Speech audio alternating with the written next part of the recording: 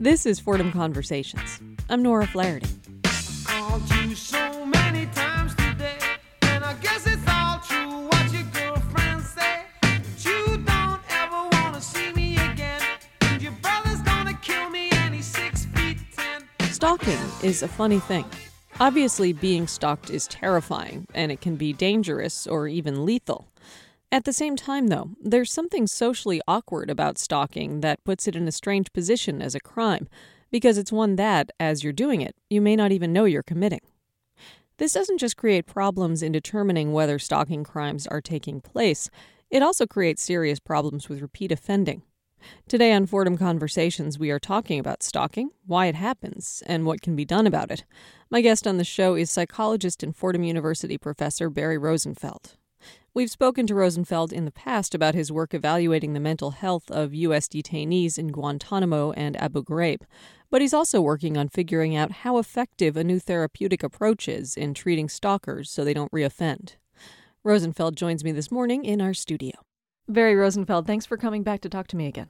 You're welcome. Now, we're talking today about stalking. Stalking is something that we throw around a lot as sort of a casual concept. Oh, he's stalking me.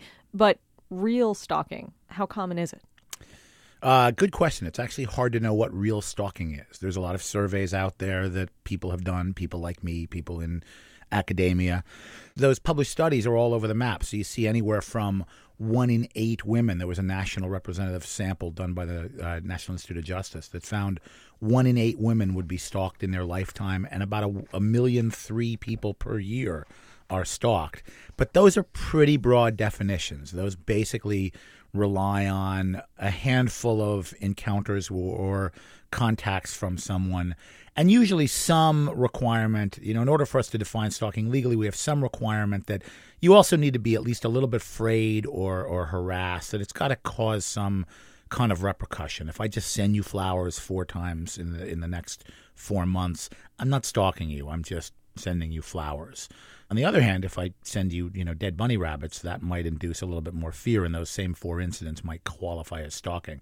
So there's a lot of subjectivity into what's stalking. But if you look at surveys of college campuses, they say 25% of students report having been stalked. Again, really broad definitions go into some of those statistics. So what is stalking? So what is stalking? Stalking is a repetitive behavior, right? So the key is it has to be a behavior that can occur that occurs with some kind of frequency, and people vary in terms of what the minimum is. In my research, we usually say a minimum of 3 contacts. Some people are more conservative; they say a minimum of 10 contacts. But it's some kind of repetitive behavior that's harassing, that's frightening, that's intimidating, that's upsetting, and that continues when the person has said stop. And that's kind of a key, because a lot of people just sort of shrug it off. They think they'll ignore it. And until you actually say, hey, stop sending me flowers. I don't like it. You freak me out a little bit. It's really hard to say you're being stalked. You just have a suitor. So there's really got to be that element of both sides having a role. The victim, the person who's being stalked, has to really step up and say, hey, stop it. In other words, in order for us to call it stalking.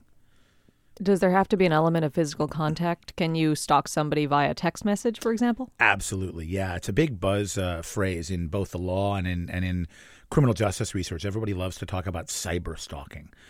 But yeah, it certainly happens that people will engage in harassment. They'll send anonymous messages.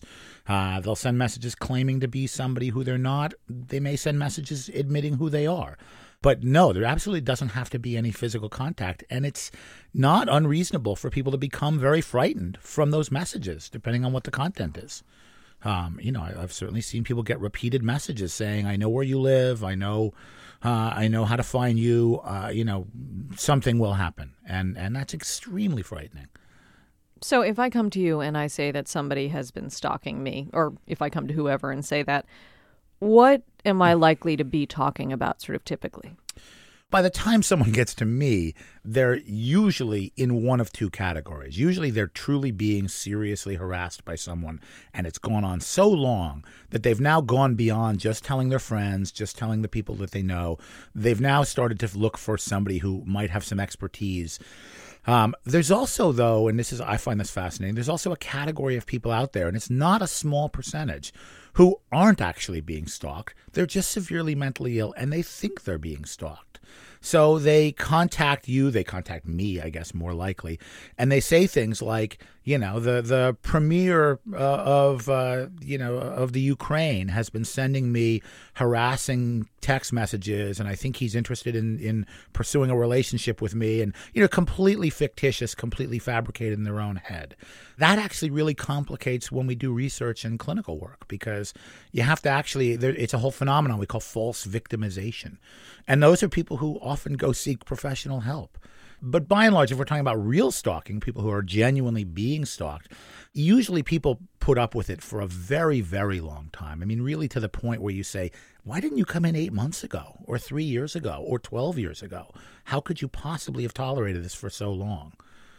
Usually those are not cases where there's a tremendous fear of violence. Usually they haven't been saying, I'm gonna hurt you or kill you.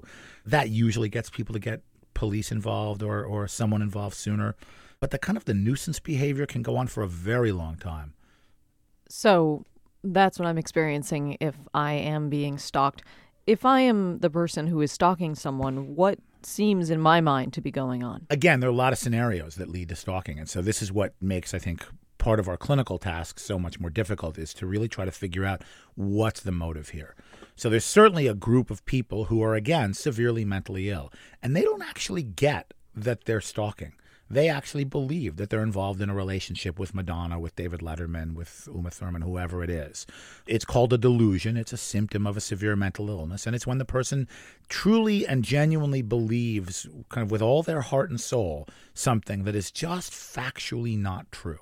And a cluster of those delusional disorders take the form of what's called erotomania, which is believing you have a relationship with someone, or more accurately, that someone loves you, even though there's really no evidence to sustain that. I saw someone a while ago who had a 20-year history of basically harassing this man that she had a very brief, fleeting relationship with, was adamant that he wanted her and that he wouldn't take no for an answer. But all of the emails were from her to him. Everything from him was, please stop emailing me. My wife and I really don't appreciate it. It was really sort of almost a fatal attraction, but on a less physically threatening level. So that's a category, the erotomanic psychotics. There's a fairly large cadre of people who just have, what I would call colloquially relationship problems. And this is who we target in the intervention that I've been developing and working on. These are people who had sort of tumultuous relationships. And what often complicates this is the relationship might have had some violence in it, and sometimes that can go both ways, was sort of an on again, off again. So sometimes it's hard for that person to even know, is the relationship over or do I just keep pushing a little harder? But there's certainly a category of people who take the approach, even though they might not say it, of, no, you don't get to tell me when the relationship is over. I get to tell you when the relationship is over. They just won't take that no for an answer. And so they will continue to sort of inflict the relationship. So those are probably the most common scenarios. But, there's other people, maybe people who are a little bit more intellectually limited, who just don't realize that this is not, in fact, a mutual relationship. They misinterpret the signals, but not due to psychosis. Maybe the signals are, in fact, misleading, or maybe they're just not quite getting it, that this person's just being nice to them, that they don't actually intend to be starting a relationship with them. So there's a lot of pathways. One way or another, I'm gonna find you. I'm gonna get you one way or another. I'm gonna win you.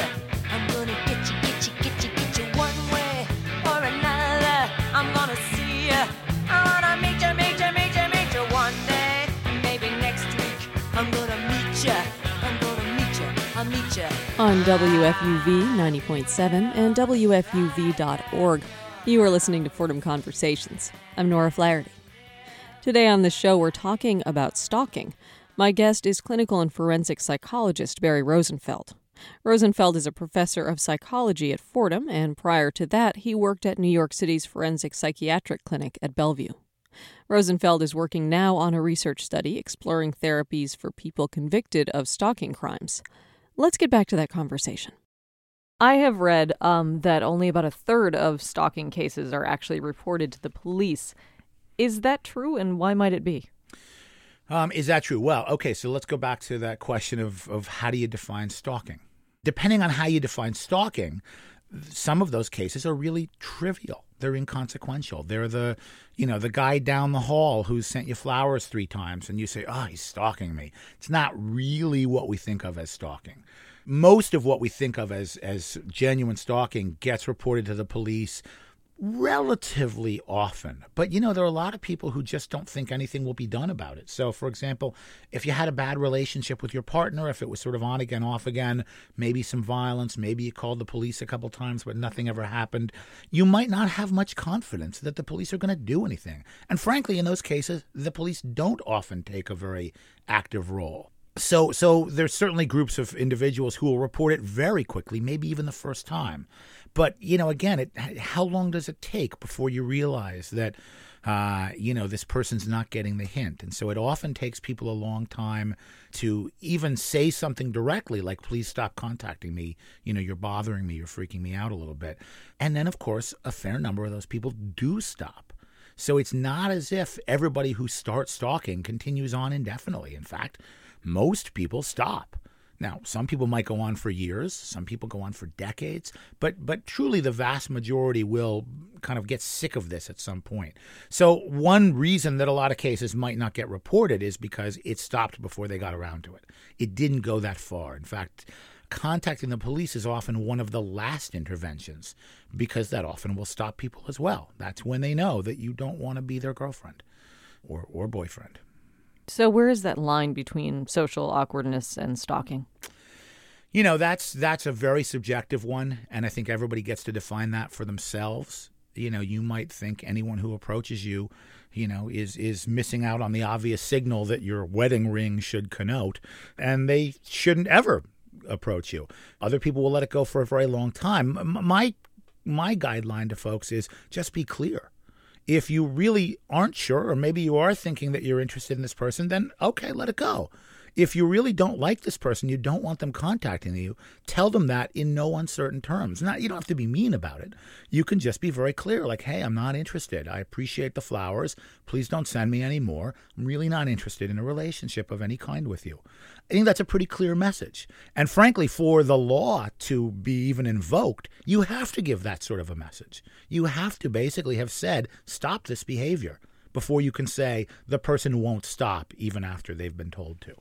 So I think, again, we use the term colloquially. We say all the time, we say things like, oh, he's such a stalker. And what does that mean? That means somebody who's persistent. That doesn't necessarily mean it's what we think of clinically as stalking.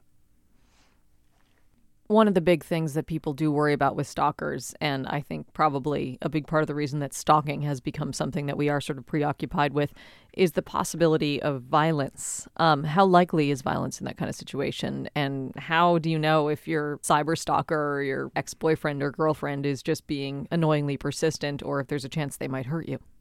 Yeah, that's a great question. That's probably the biggest question that gets asked. So when people contact me, they'd like to know, what do I do to get them to stop? They really want to know, do I have to move to another state and change my name and change my phone number? And obviously, you don't want to do that unless you really are in very, very serious danger. So I've done a couple of studies looking at this. Other people have done a couple of studies looking at this. There's about a dozen or so studies of varying degrees of sophistication, and they point to a handful of different risk factors. And interestingly, they're not necessarily the ones you would think of. So, for example, the person who's really floridly psychotic and thinks they're in a relationship with you because you're a celebrity and they've heard you on the radio and, they know that conveys a message of some kind, that person's usually one of the lowest risk, because they're interested in a relationship with you. They don't want to hurt you. There's a small possibility that they could become angry and vengeful against somebody who they see as being in their way, like your partner or your whatever, roommate. But those tend to be the least likely to be violent. When we look at the risk factors, one of the biggest ones is the existence of a genuine previous relationship. So if I had a relationship with you, the relationship broke up, and now I'm stalking you, that's a very substantial risk factor. It's one of the most robust risk factors for violence. Now, that's not necessarily lethal violence. In fact, there's actually really no good research on lethal violence because it's so rare. I mean, it certainly happens. It makes the headlines when it does happen. If you were to think about that as a proportion of all stalking cases, it's such a microscopic proportion that we can't even study it. I did a study with 200 individuals convicted of stalking crimes. I think we found 12 that had committed serious or potentially life-threatening violence. Now, that doesn't mean it's only 6%. I mean, and in fact, that wasn't even close to homicide. But it's certainly a very low likelihood event. There's a very high likelihood, a substantially higher likelihood, maybe about a third in the research that's out there, of people who commit more sort of general assault, a push, a punch, some kind of physical contact that is potentially or actually harmful. But again, not anything approaching life-threatening. And keep in mind, when I say a third, that's in the published research. So most of those are studies that looked at one of two things. Either people who had been arrested for stalking offenses, right? So the truly nuisance offenders aren't in there. And actually, the homicidal people aren't usually in there either, because they usually go right to prison. They don't get sent for a psych evaluation. Or they're studies of victims. Again, you don't get the homicide victims because they can't fill out surveys. But again, these are people who are choosing to fill out an online survey. So they're not necessarily representative. So when I say a third, that's the number you get in the published research. It's not necessarily a very robust number. The vast majority of those, though, are really sort of minor incidents of aggression. So I mentioned the prior relationship. Another one is kind of obvious. Has the person made any explicit threats? People who threaten are more likely to act. And again, that's you can't go to the bank with that. There certainly are people who act first without ever giving any warning. There's certainly people who threaten, and it's all bluster. They're not really going to act. But if you look at an association, it's a risk factor. So if someone's threatened, if they have a prior history of with you, those are two of the biggest risk factors. People who have an antisocial personality style, these are just sort of more generally likely to be impulsive or aggressive folks. Again, not surprising that that's a small risk factor for violence. Substance abuse is a risk factor for violence, as it is in any other context, because people get impulsive and stupid when they use drugs and alcohol. Those are some of the most robust risk factors. None of those do a particularly good job of quote explaining violence. So it's not as if someone can walk in and I can say, "Oh, you're fine." I can say, well, more risk factors, fewer risk factors, and of course, some of the big risk factors are things we never really have access to. We don't always know what the person's motive is. Are they angry with you? Or are they trying to renew a relationship or have a relationship with you? Do they own any guns? People who own guns, that's a bad sign if you think you're at risk of harm. People who don't own guns, they can find a knife, but they're a little less likely to kill someone. So, again, just some of the broad strokes risk factors. And it seems like if you're making statistical predictions, there's a couple things there that might throw it off, which is, if you have a prior relationship with someone, you may be less likely to report that they seem to have gone off the rails, because you don't want to bring the state down on them unless you're really, really sure that they might do something bad. Or that you think the state will intervene in a way that's meaningful. That's a big area that throws people with regard to stalking, which is that there's one of the recourses that people have who are being victimized like this can go to the court and can get what's called an order of protection. And there's a little bit of mythology around orders of protection. Some people say, don't get an order of protection. That's going to really tick the person off. It's not going to do any good. It's going to make them more angry. It'll just make the situation worse. That doesn't actually seem to be the case. On the other hand, orders of protection do allow the police to intervene much more quickly. So while you have to meet a threshold in order to get the judge to issue an order of protection, if you have an order of protection and the person approaches you or contacts you, they've committed a crime. Even if they're just standing outside your building, if they're within a certain radius that the order specifies, that can constitute it's called contempt of court, and they can get I think up to a year in prison, depending on the nature of the order and their history. The extent to which the court and the DA and the police are cooperative is also probably going to differ, depending on all sorts of things that we can't know. Unfortunately, there's a lot of variation in how people get responded to when they do choose to report this. Not to imply that this would be predictive, but in sort of the world of stalkers, I guess, who are they demographically and psychologically, and who are their victims? There really isn't a profile. Look at the headlines. Look at over history. Of course, in general, people who break the law tend to be of lower socioeconomic status. They have less education. They have poorer jobs. They have a history of substance abuse. But, in some sense, when you look at the stalking literature, they're older. They're more often Caucasian, more often than the general criminal offender, I should say. We had the highest judge in New York State engaging in stalking behavior a few years ago. In other words, it can really be almost anybody that can engage in this and almost anybody that can be the victim of it. But if you look at numbers, the vast majority, or certainly a substantial majority, are kind of the everyday people who had a bad relationship and that relationship went south and one partner didn't want to take no for an answer. That's the largest group. They represent over half, it seems more like 2/3 of all stalking cases. Again, that's not a demographic group because that can be people with good jobs just as easily as people with poor jobs or no jobs. It's whites, it's blacks, it's Hispanics. It's kind of the equal opportunity crime in some ways.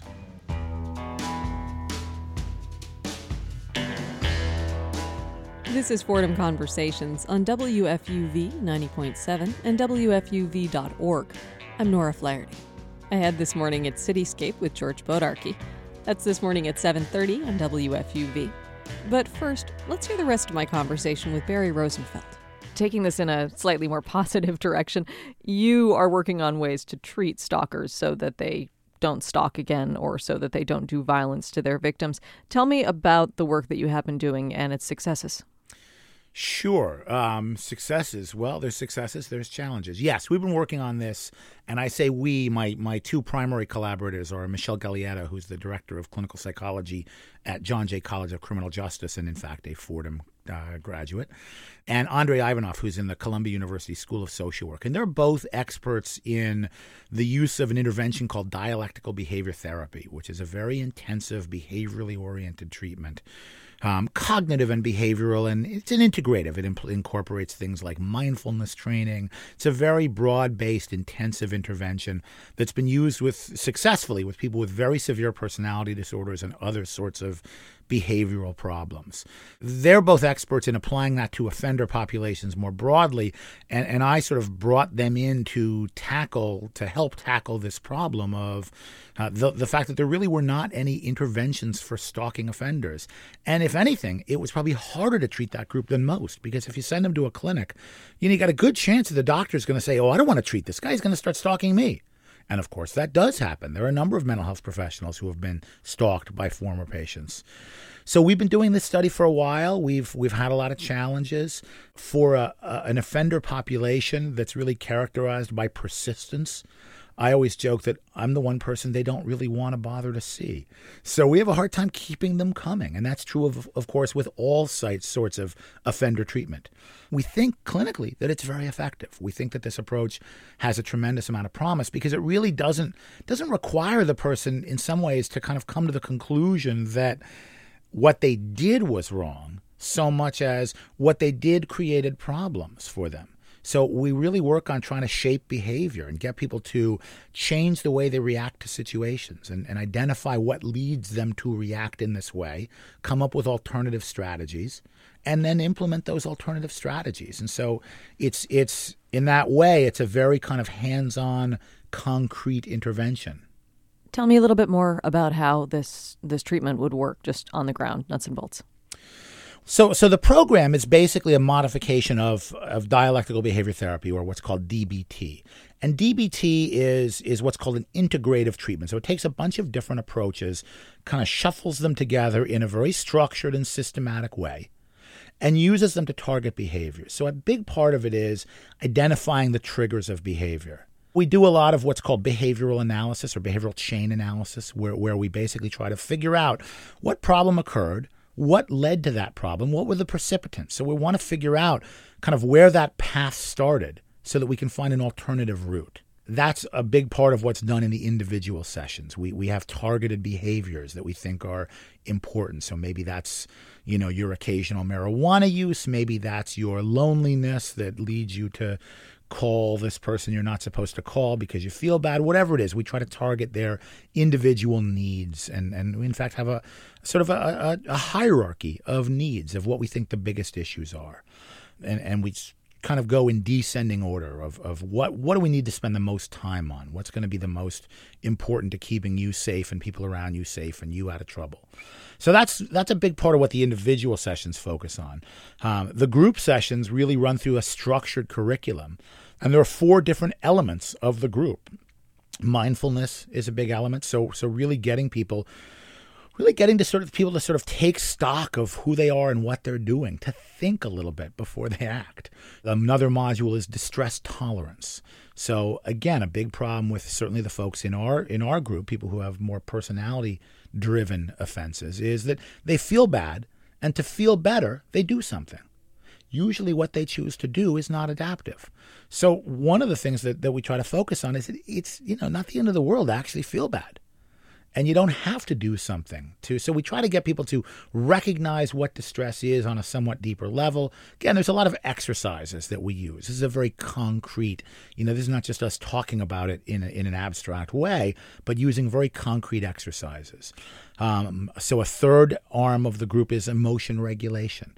We, again, are trying to help people modulate their moods a little bit so they don't have these really intense highs or lows. We really want to try to help people stay a little bit more regulated because they just get a little bit kind of verklempt, as the Yiddish grandmother might say. And again, that drives a lot of the acting out behavior. So those are, and interpersonal effectiveness is another. We're just trying to, how do you negotiate relationships a little bit more effectively and appropriately? So these are kind of core elements of what we focus on. We add a little bit on problem solving to help people sort of think through some of their strategies and how they operate. But these, again, are kind of exercise-driven group interventions where we've got 5 or 6 people and 2 group leaders kind of walking through the idea and the exercises to help people basically develop different ways of acting and reacting. And that's really what a behavioral intervention is all about, is getting you to act and react differently. One more question, and then I will let you go. Is stalking actually more common than it used to be, or does it just seem like it is? I think it just seems like it is. It's certainly one of these areas where consciousness has been raised, and therefore everybody's attuned to it. It's now it's part of the everyday vernacular. Everybody talks about stalking. There are reports of stalking back centuries. I think it's Louisa May Alcott wrote a manuscript that was never published about sort of a long, fatal stalking encounter. I've actually not read it, but I know it's out there. So this has been around forever. I mean, you can look back to mythology and find things that sound like stalking. On the other hand, a lot of people speculate that as sort of society becomes a little bit more cut off, that people's attachments to one another become a little bit more disrupted, and that it's this disrupted attachments that are really at the root of stalking. That's a theory. It's a plausible theory. There's even a couple of things that I think might support it. I mean, I think it certainly makes sense to think of stalking as a problem with attachments. Whether society's attachments are truly deteriorating, I think is a pretty much an open question still. And I guess I'm a little more optimistic that I think society's always been a little messed up, and people have always been engaging in bad behavior. We just haven't targeted it for most of our lifetimes. It seems like there's a lot more sort of stalking-friendly technology available now, too, than there used to be. Certainly the internet ups the ante. I mean, you have a whole way of harassing people that didn't exist. But, the truth is, what has that replaced? It's replaced the U.S. mail. I mean, for centuries, or certainly for many, many years, people would get a letter a day from their stalker, or 2 or 3 letters a day. So now it's an email. It's a little quicker. It's a little more regular. It's a little more immediate. People stalk through instant messaging even. So yes, it's true. And yes, it's harder to hide.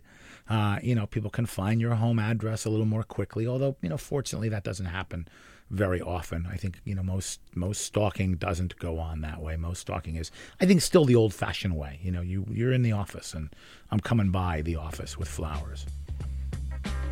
Well, Barry Rosenfeld, thanks for talking with me today about stalking. Anytime. Barry Rosenfeld is a professor and the director of clinical training at Fordham's Psychology Department. From WFUV, this has been Fordham Conversations. If you have any comments or questions about today's show, you can email us at fordhamconversations@wfuv.org. We would, of course, and as always, love to hear from you. You can hear Fordham Conversations as a podcast or in our archives, both at wfuv.org. I'm Nora Flaherty. Cityscape is next. Thank you for listening and have a wonderful weekend.